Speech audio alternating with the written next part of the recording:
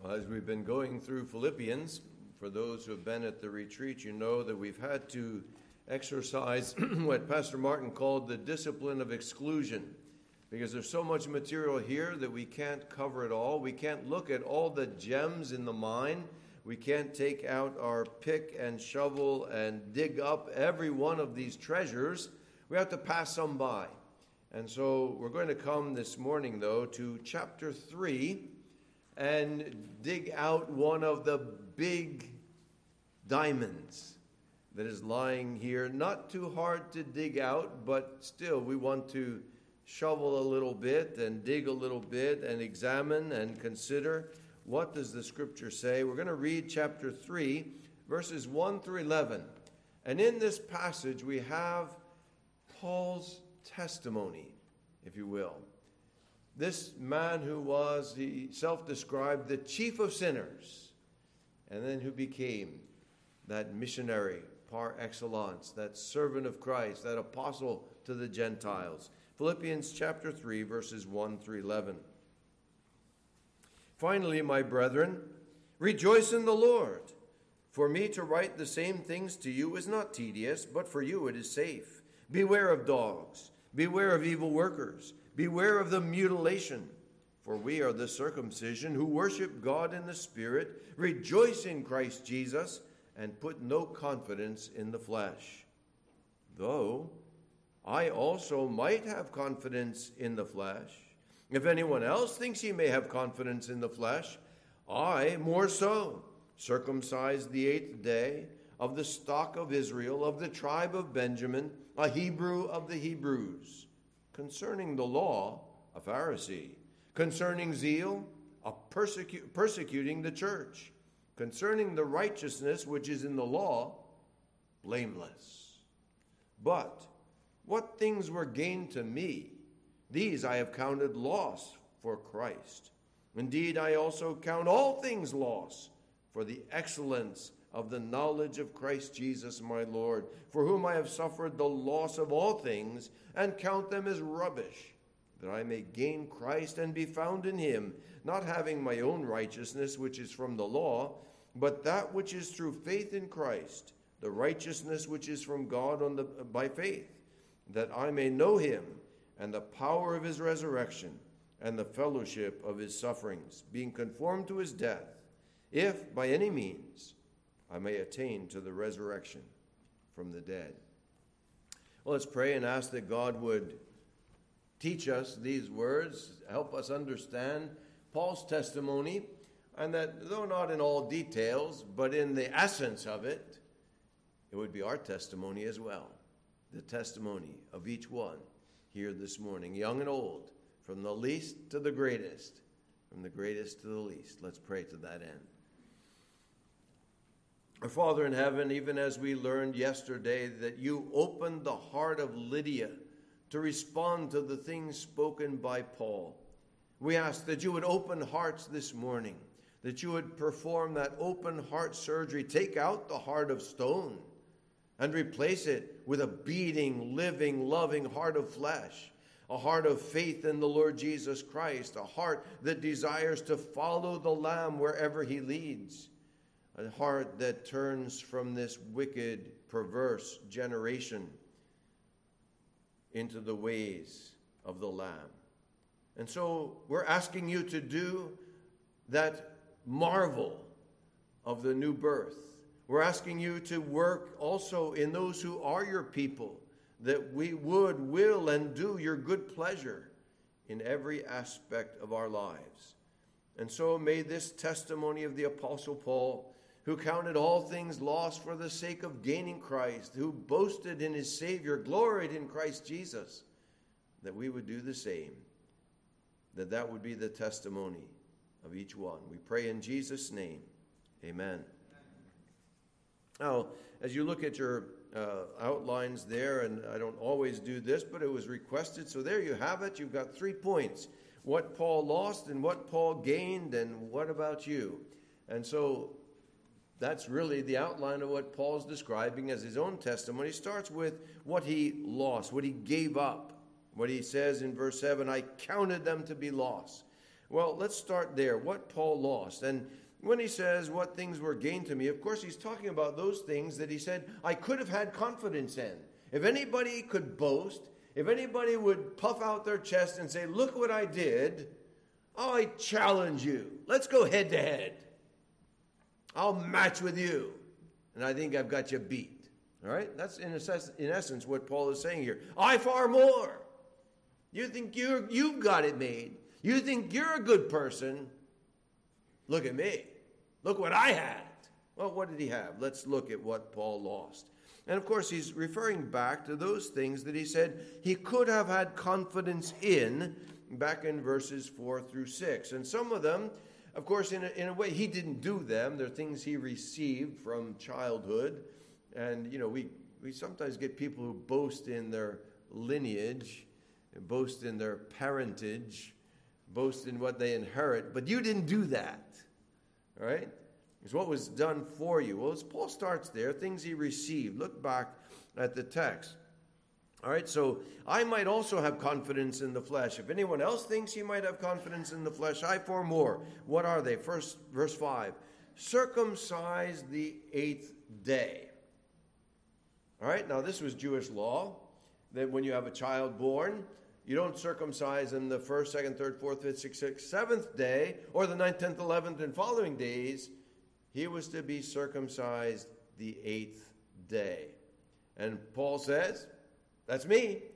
Now, if you read the letter to the Philippians, you notice that there were, and they're described even here in this chapter, these Judaizers, these who were boasting in their flesh. That's what he's talking about. If anyone has reason to boast, well, there were those who were saying you've got to be circumcised, you've got to do this and follow these Jewish regulations if you really want to be right with God. Law. And not only moral law, but ceremonial law. And Paul says, probably, let's match here. Were you circumcised the 8th day? Well, some of these guys maybe didn't make that. He says, I've got it. Check. Of the stock or the nation of Israel, I'm a true Jew. You go back in my lineage, you can go to my genealogy, you trace back as far as you want to go, and you get to Abraham. Both sides. I'm a true Israelite. Not only so, I know what tribe I'm from, and I'm from the tribe of Benjamin. You might say, Benjamin, wait a minute, Benjamin. Who's the most famous Benjamite? You know him. Actually, his namesake, Saul. Saul. He was a great king, wasn't he? Not so. Not so great. In fact, thumbs down on King Saul. So why is he boasting that he was of the tribe of Benjamin? Well, let's think. What was good about Benjamin? Of all the 12 tribes, when there was the division between the north and the south, and Judah is that tribe that has the son of David as its king, the lineage of David, to whom the Davidic covenant is promised, which tribe stuck with him out of the other 11?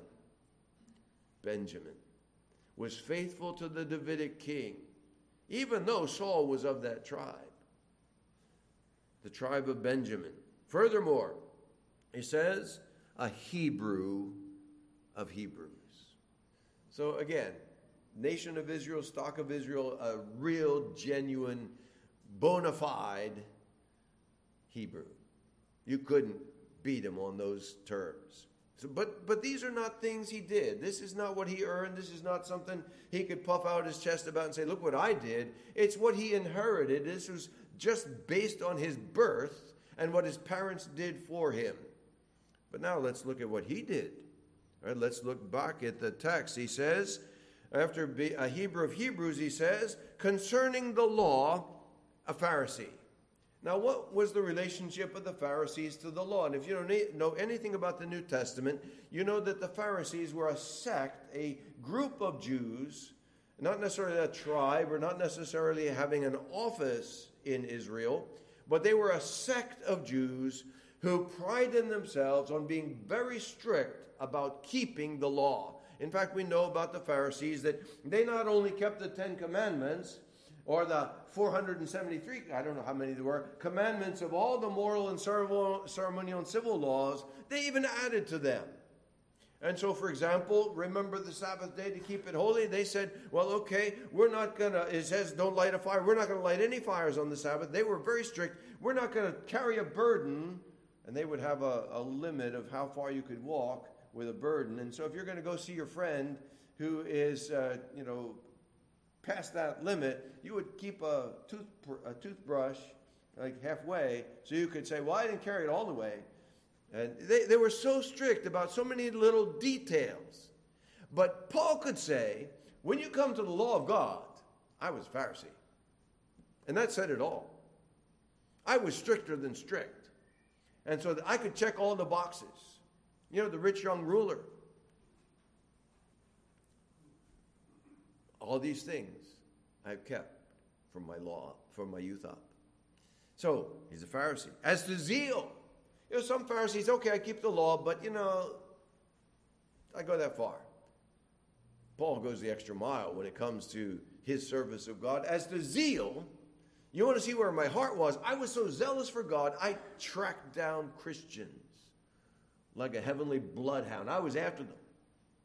And so he not only is content to persecute Christians in Jerusalem, that heart of Christianity in the early days where that first church is established, he's going to go to Damascus because he hears that there are now Christians in Damascus. And so he gets letters from the priest, the high priest, that had the office, you see. He doesn't have an office. He's a Pharisee. And he's going to track them down to Damascus. He is a persecutor of the church. You can't fault him on zeal. He has a zeal for God, not according to knowledge, but zeal all the same.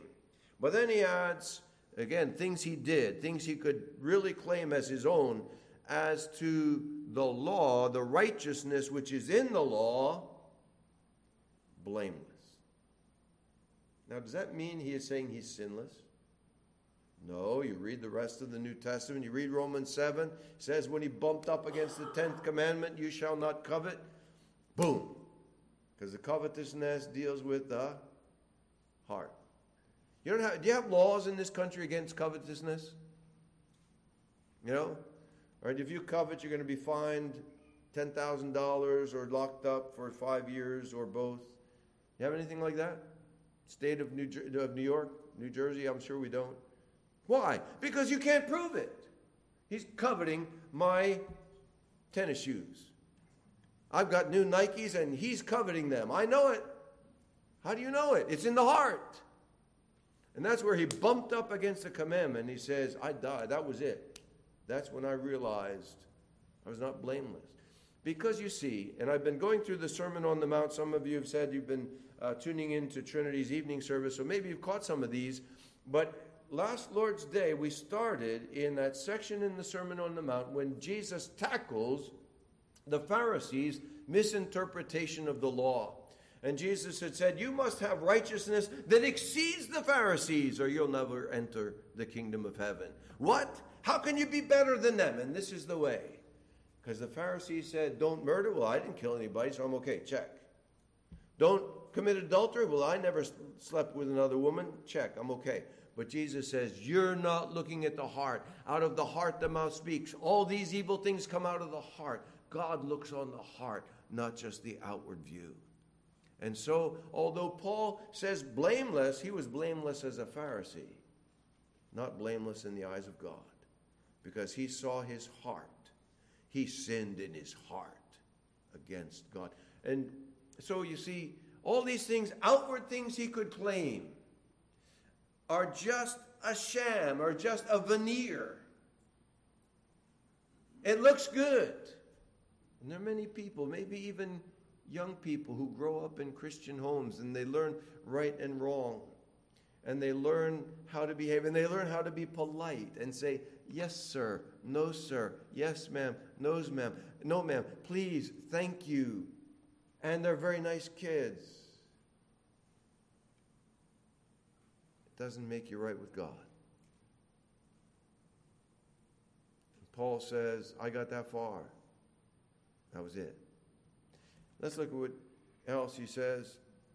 All these things I count as loss. Whatever things were gain, verse 7. All that stuff I just listed, it's really on the negative column. Do you have any accountants here? You don't have to raise your hands. I never wanted to be an accountant and count other people's money. I have enough trouble taking care of my own money to try to take care of somebody else's money. But be that as it may, you know what it is to keep books. You got assets, you got liabilities, you got the plus column, and you got the negative column. And Paul was saying here, all these things I could put in my plus column. My birth, my circumcision, I had all these assets. I kept all those laws. I was blameless. Now what does Paul say? In reality, all those good works were filthy rags. They're garbage. They're lost. I transfer them to the liability. Those are negatives. Those are against me. All those things.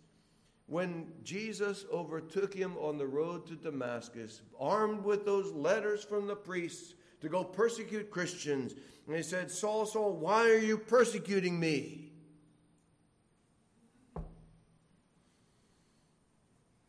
He realized, maybe in those 3 days of praying, that he was guilty. And all those things he boasted in before, the glorying that he had in his flesh, he has no confidence in the flesh, as he said earlier in the chapter. So, one more thing though. Notice that he lumps in with those things, whatever things were gain to me, he lumps in everything else. Look at verse 8. Yet indeed, I also count all things loss for the excellence of the knowledge of Christ Jesus my Lord, for whom I have suffered the loss of all things. All things. Now think about it. Okay, so Paul had all those things, circumcision, law keeping, all that stuff, and they may not be bad in itself. Of course, it's not bad to be seeking to obey God. That's a good thing. But he says everything else too. Career. Well, he had a promising career as a young rabbi, right? Yeah, he studied in the best school, Gamaliel. He sat at the feet of Gamaliel. He learned all Gamaliel had to say. He had a promising future as a rabbi. What do you say? That's lost. That's worthless. But Paul, what about your house back in Jerusalem? Paul, what about your girlfriend we don't know they had a girlfriend. But what about all this other stuff? What about your relationships? What about your mom and dad? What about your family heritage? What about all the respectability that you earned? All those people who looked up to you. What about all that, Paul? He says, who cares? It's not worth anything.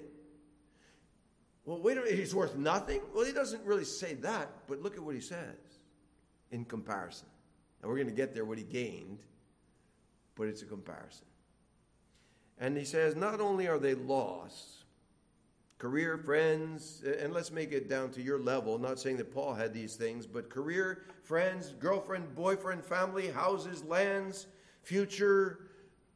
He says, never mind that stuff. If there's anything between you and Christ, it's loss. Not only loss, but he uses another word there in verse 8. I count them as rubbish, that I may gain Christ. Now the word rubbish, and again, I don't often teach Greek from the pulpit, but some of these words are just so fascinating. The word that he uses here is only used here, this one place in the New Testament. It's used once in the Apocrypha, in the Greek version, those Greek books that were added to the Old Testament that don't count as Old Testament. They're not inspired by God. But there's one verse there in the Apocrypha that says in Sirach, when one sifteth with a sieve, the refuse remains, so the filth of man in his talk. The filth. That's the word. And the Greek word is skubala. Skubala. That's skubala. Now, there you just learned the Greek word. It means rubbish. It means dung. It means what you throw to the dogs. Of course, dogs don't eat dung, but it's stuff that's worthless. You know, kids, when you finish maybe and there's leftovers and mom says, you know, it's not really worth keeping, you give it to the dog. It's refuse. It's stuff that nobody wants to eat. Garbage, rubbish, worthless. Toss it out. That's what Paul says about everything else in his life. Anything that comes between you and Christ. Anything that rivals Christ in your affections. Anything that says, worship me and not him. Anything that says, follow me and not him. Anything that says, I am worth more than Christ, you say, it's rubbish. And dear young people, I remember as a young Christian, there are some things that maybe in themselves not even be bad. But I determined as a young Christian, if this keeps me from my Savior, I'm going to cut it out of my life. Whether it's your music, whether it's your computer game, whatever it may be, if it keeps you from your Bible, keeps you from your Savior, it's not worth it. Maybe something perfectly fine. But if it comes between you and Christ, Paul says, everything else, whatever else that I used to love, that used to, make my heart beat faster, if it came between me and my Savior, it's gone. It's history. I count all things as loss, as rubbish, as skubala, for the sake of gaining Christ Jesus, my Lord. And so what did Paul gain? That's what he lost.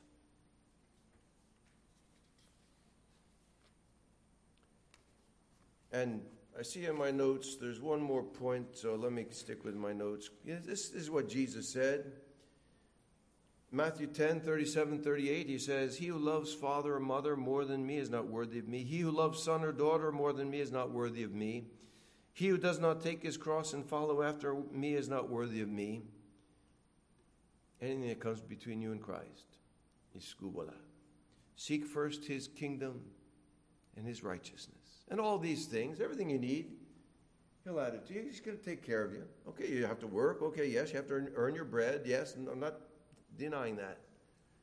But don't let anything come between you and Christ. What did Paul gain?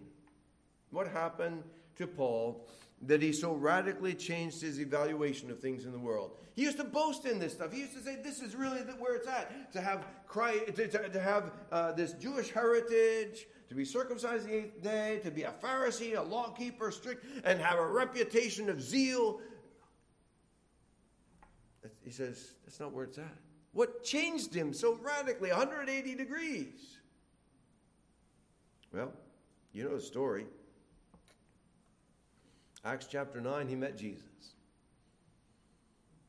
As I said, going on the road to Damascus to persecute Christians, lock them up, take care of them, stamp out Christianity. Sound familiar? There are places in the world where they're trying real hard to do that. Stamp it out, crush it. Doesn't work. Jesus is still on his throne. Jesus met chief persecutor number 1 on the road to doing that dirty deed. Bright light shines. Light from heaven flashed around him, and he fell to the ground, and he heard a voice saying to him, Saul, Saul, why are you persecuting me? I'm reading from Acts chapter 9. And he said, who are you, Lord? And he said, I am Jesus, whom you're persecuting. After that, everything changed. He tells us his story in Galatians 1:23. They kept hearing, he who once persecuted us is now preaching the faith which he tried to destroy. Imagine that. That's really astounding. We read it so frequently, and maybe we're so familiar with the story that it's just like, oh yeah, Paul was converted. Do you really grasp the monumental change? He who once persecuted us is now preaching the faith he tried to stamp out. How does that happen? Because he was convinced that what he once had was worthless. Was he fickle? Was he like a weather vane? You know, I've met people who change their religion like the weather. You know, the wind's blowing this way, okay, I'll be like this. And Bunyan describes them in Pilgrim's Progress. You've got Mr. Facing Both Ways. You've got, he's the relative of my Lord Turnabout. And then there's the Parson Two Tongues. Is that Paul? You know, he's going to be this way one day. It's interesting, just a little story. There was a man who came to our church in the Philippines. It was just a Bible study then, and he was thumping his, he said, "What Bible do you use?" And I don't want to get into the issue, perhaps, but he changed his. He just flipped like this. He didn't stick with us. Is this Paul? Mr. Changing every day, Mr. Weather Vane, blow this way, blow that way. Did he ever change again? He was stuck in this new direction. Jesus had turned him around. Who are you, Lord? I am Jesus, whom you're persecuting. And so he said, going back to Philippians, I count all that but loss for the sake of what I met on the Damascus road, gaining Christ Jesus, my Lord. And so what is so good about Christ? Look back at the text in Philippians chapter 3.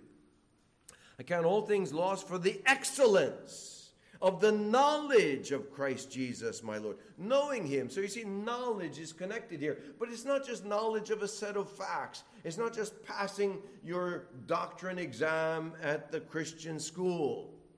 It's not just saying, well, okay, I know all this stuff. But it's knowing what? Knowing Christ Jesus, my Lord. And so, really, the question comes down to this. Do you know him? See, gaining Christ is really knowing him. We spoke about this yesterday at the retreat. Knowing him, that there's a relationship. You are with him. You gain Christ. That means you gain fellowship with him. You gain that companionship, as it were, with him. It's not like you're walking with somebody and you talk and he answers back. We don't hear voices. But we read our Bibles and God speaks to us. And we carry that with us through the day. That's why it's important, dear brethren. I'm not dictating the time when you should have your devotions. But to me, you read your Bible in the morning. You carry it with you through the day. You have your Savior with you. And you ask him, speak to me, Lord. Not that you're waiting for voices. But he speaks in his word. And you carry that with you. You know him. And he hears you. And you know he hears you when you pray. His ear is open to your cry. You, and this is the amazing thing, the living God who created heaven and earth bends his ear to the earth to hear the prayer of his little ones. I know him, Paul said, and that's better than all the world could give me. To know him. To gain him is to know him. And to know him is to love him. To know him is to be united to him. Look at verse 9. And be found in him. Now this is the language of union with Christ, being in Christ Jesus. It's not a local thing that we somehow place ourselves inside of him, but it's a language of union. This is the grand teaching of Paul. Paul, in a sense, his doctrine of salvation is union with Christ. We're united with him in his death. In baptism, there's a picture of that. So you're dead and you're buried with Christ, and your sins washed away in that water. Not literally that baptism washes sin, but it's a picture of what he does by his blood and saving, washes sin. And you're raised from that water. That's why this tank, I guess it's under there. We don't leave people under the water, by the way. If you've never been to a baptism, we take them out. And they're raised. And what's that a picture of? Paul tells us in Romans chapter 6, raised to walk in newness of life. The old man is gone. The new man is come. This is what God does knowing him, being united to him, my old man is dead. I don't need to live in sin. When sin comes and orders me and says, do this, I can say, I'm dead to you. You're not my master anymore. I have a new master. Walking in newness of life, united to Jesus. Just like Jesus uses the analogy of a branch and a vine in John chapter 15. The branch united to the vine gains its strength from being close to that vine.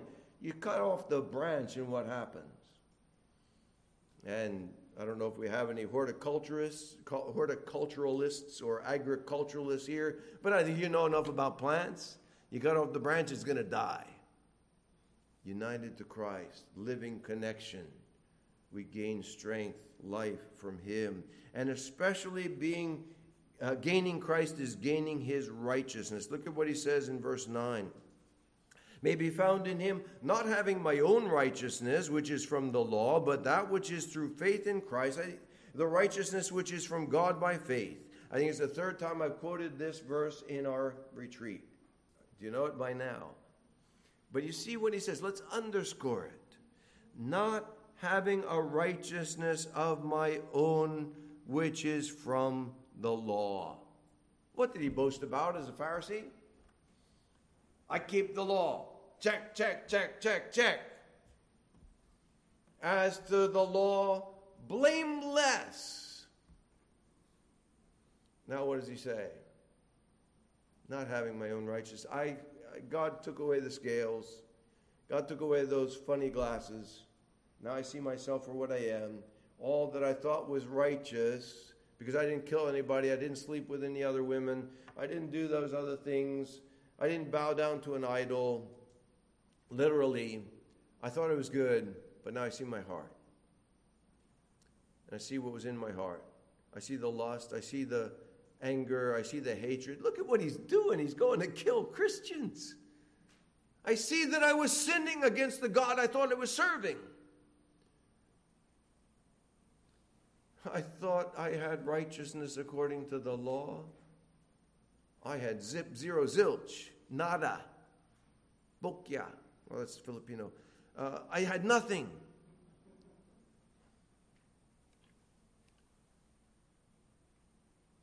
Now I have everything. As to the righteousness in the law, I was found blameless before, but now I see that I was blameworthy in every 10 commandment, every one of the 10. But now I have a righteousness that will pass the test.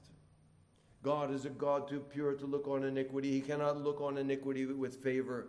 And God now can look on me with favor. You say, wait a minute. Where'd you get that? In Christ. I'm found in him. So that here is a perfect robe of righteousness. You look at it. There's no flaw. Every stitch in place. Every fold perfectly creased. This robe is mine. But it's mine not by my works. It's mine by faith in Christ. His robe of righteousness I wear. And when the Father looks on me, he sees him. That's a perfect righteousness. And God finds no fault in it. And he says, well done. He says, this is my son, in whom I am well pleased. Me? Well, I'm his son, but there's a greater son who was well pleasing in every aspect. And it's his righteousness. What did Paul pray for? For 3 days? You ever wonder that? I wish I could have been a fly on the wall in the room there in the house of Simon the tanner, in Straight Street in Damascus. I would have loved to have heard what Paul was praying. For 3 days and 3 nights he's praying. What was he praying about? I suspect he was reviewing his life and crying out to God for mercy. Seeing himself as he really was for the first time. The scales are taken away. The blinders are off.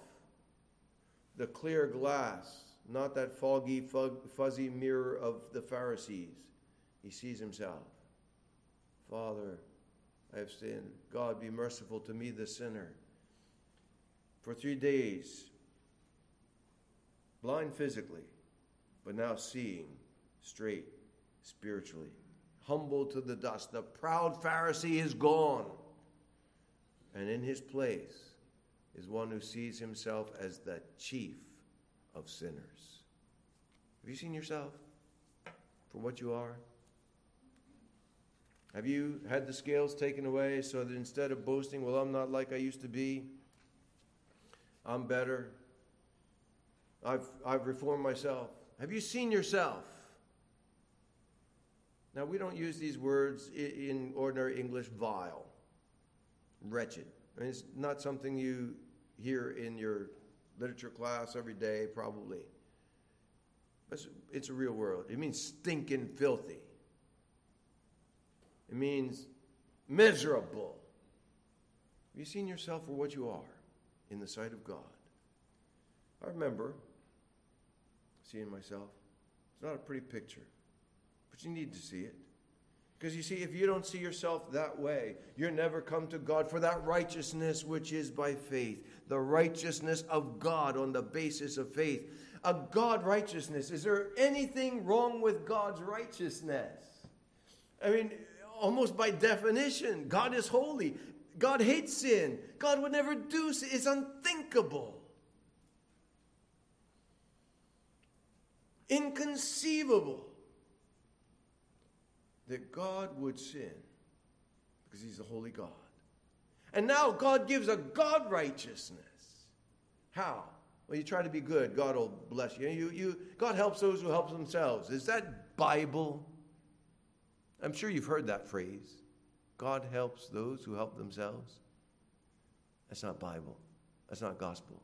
That was cooked up in hell. God helps the helpless. Romans chapter 5. While we were still helpless. He says, the righteousness which is from God by faith, on the basis of faith. And so here's the issue. Are you going to be righteous with God by your works, by your doing, your dying, your suffering? Now, I come from the Philippines, you know, and Good Friday in the Philippines is the time when many Filipinos will take to the roads carrying a cross. And while they're carrying a cross, in the other hand, they'll have a whip and lash themselves, or have somebody else doing it for them. And their whole idea is that they're going to somehow gain God's favor, and God will be put in a arm lock, a headlock, and he's going to have to do what they ask because they earned it by their suffering. Of course, it's folly. We can never suffer enough for our sins. What is the wages of sin? Death. And there's one who already paid that, who already suffered that. And the book of Hebrews tells us that he did this once and for all. It means it's sufficient. It's completed. Even Jesus on the cross said, it is 99% finished. No. It is finished. And so when Paul says, I have a righteousness from God, he's saying 100% from God, 0% from me. You get that? Not having a righteousness of my own, 0. But that which is from God on the basis of faith, 100%. So here's the issue. Do you have your righteousness? No, it's filthy rags. Or do you have God's righteousness? That is acceptable to God. And so here's Paul's net worth. Okay, Paul, what's your worth? You know, let's get out the balance sheet.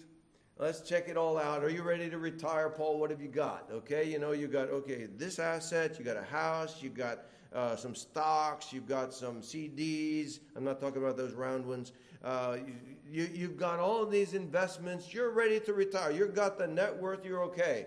Paul says, here's one item in my net worth. It's Christ. For me to live, we saw yesterday, is Christ.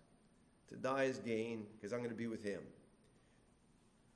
That's Paul's net worth, Christ. Everything else on the other side, Scubala. Rubbish. Everything else, rubbish. On this side, Christ. I've got Christ.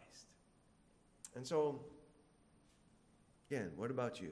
We come to the third point. What about you? What's your net worth? Is it your righteousness, your works, what you've done? Are you boasting in the flesh? Going back to the earlier verse there, in verse 3, we are the circumcision, the true circumcision, who worship God in the Spirit. Why are you here this morning? As true Christians want to come, their spirit overflows in worship and praise. And I think proper translation there was we worship God in our spirit. We have true spiritual worship. Of course, it's fueled by the Holy Spirit. Rejoice in Christ Jesus. What makes your heart tick? We have no confidence in the flesh. You know, this is important when it comes to preaching. You know, maybe you think we got a good speaker, our pastor's a good man, he's a faithful preacher, we're okay. We have no confidence in the flesh. You pray for your pastor. You have no confidence in him as a man.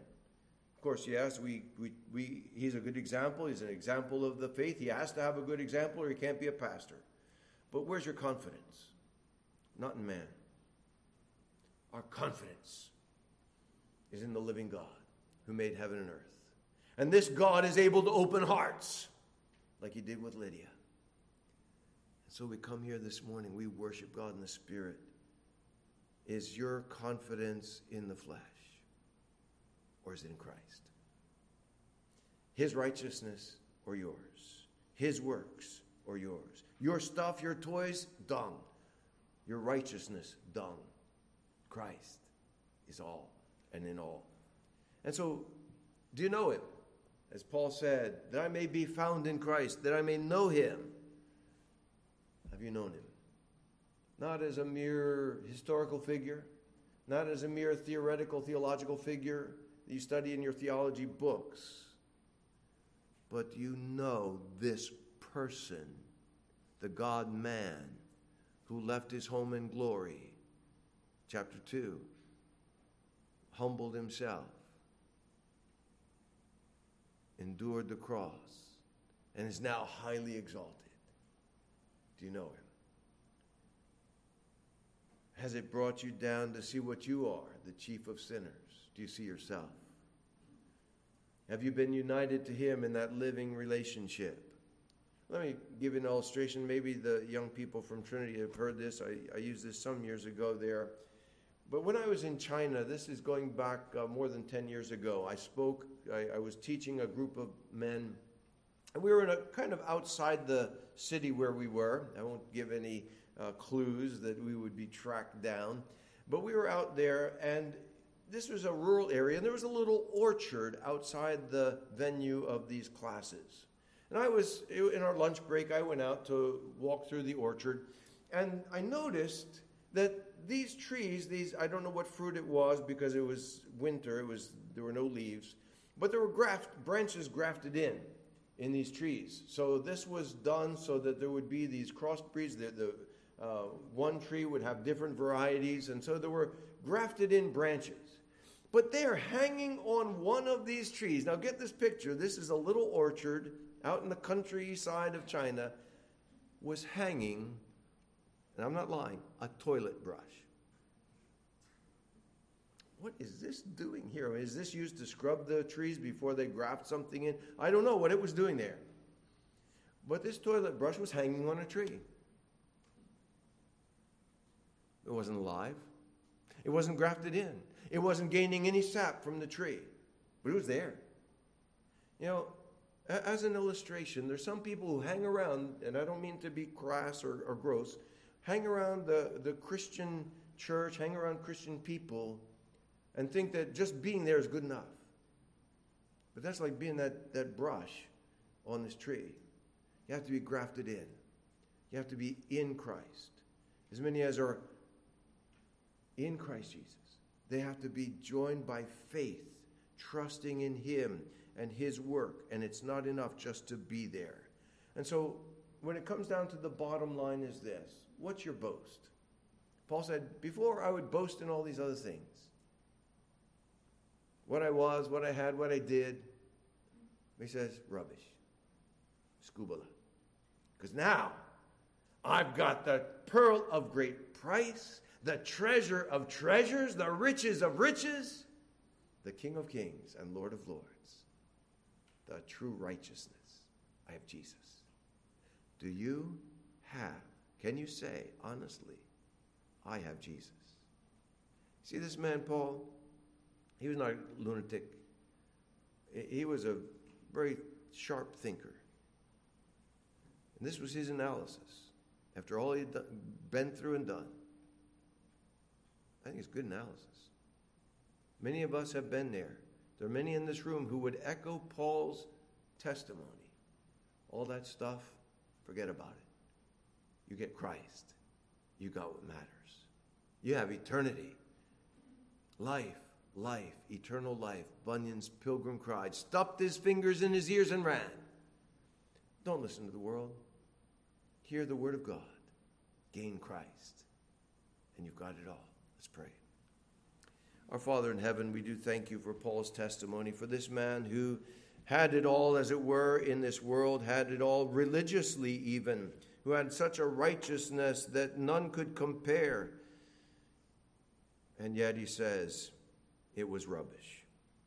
And so we plead that you would help each young and old here this day to turn from their own righteousness as filthy rags and to lay hold of, to grasp firmly that robe of righteousness which comes from Jesus on the basis of faith, that pardon, that acceptance, that forgiveness of sins through the shed blood, and then that new life, that changed life. Even as we see this 180-degree change in Paul, we ask you would do the same for many here this morning.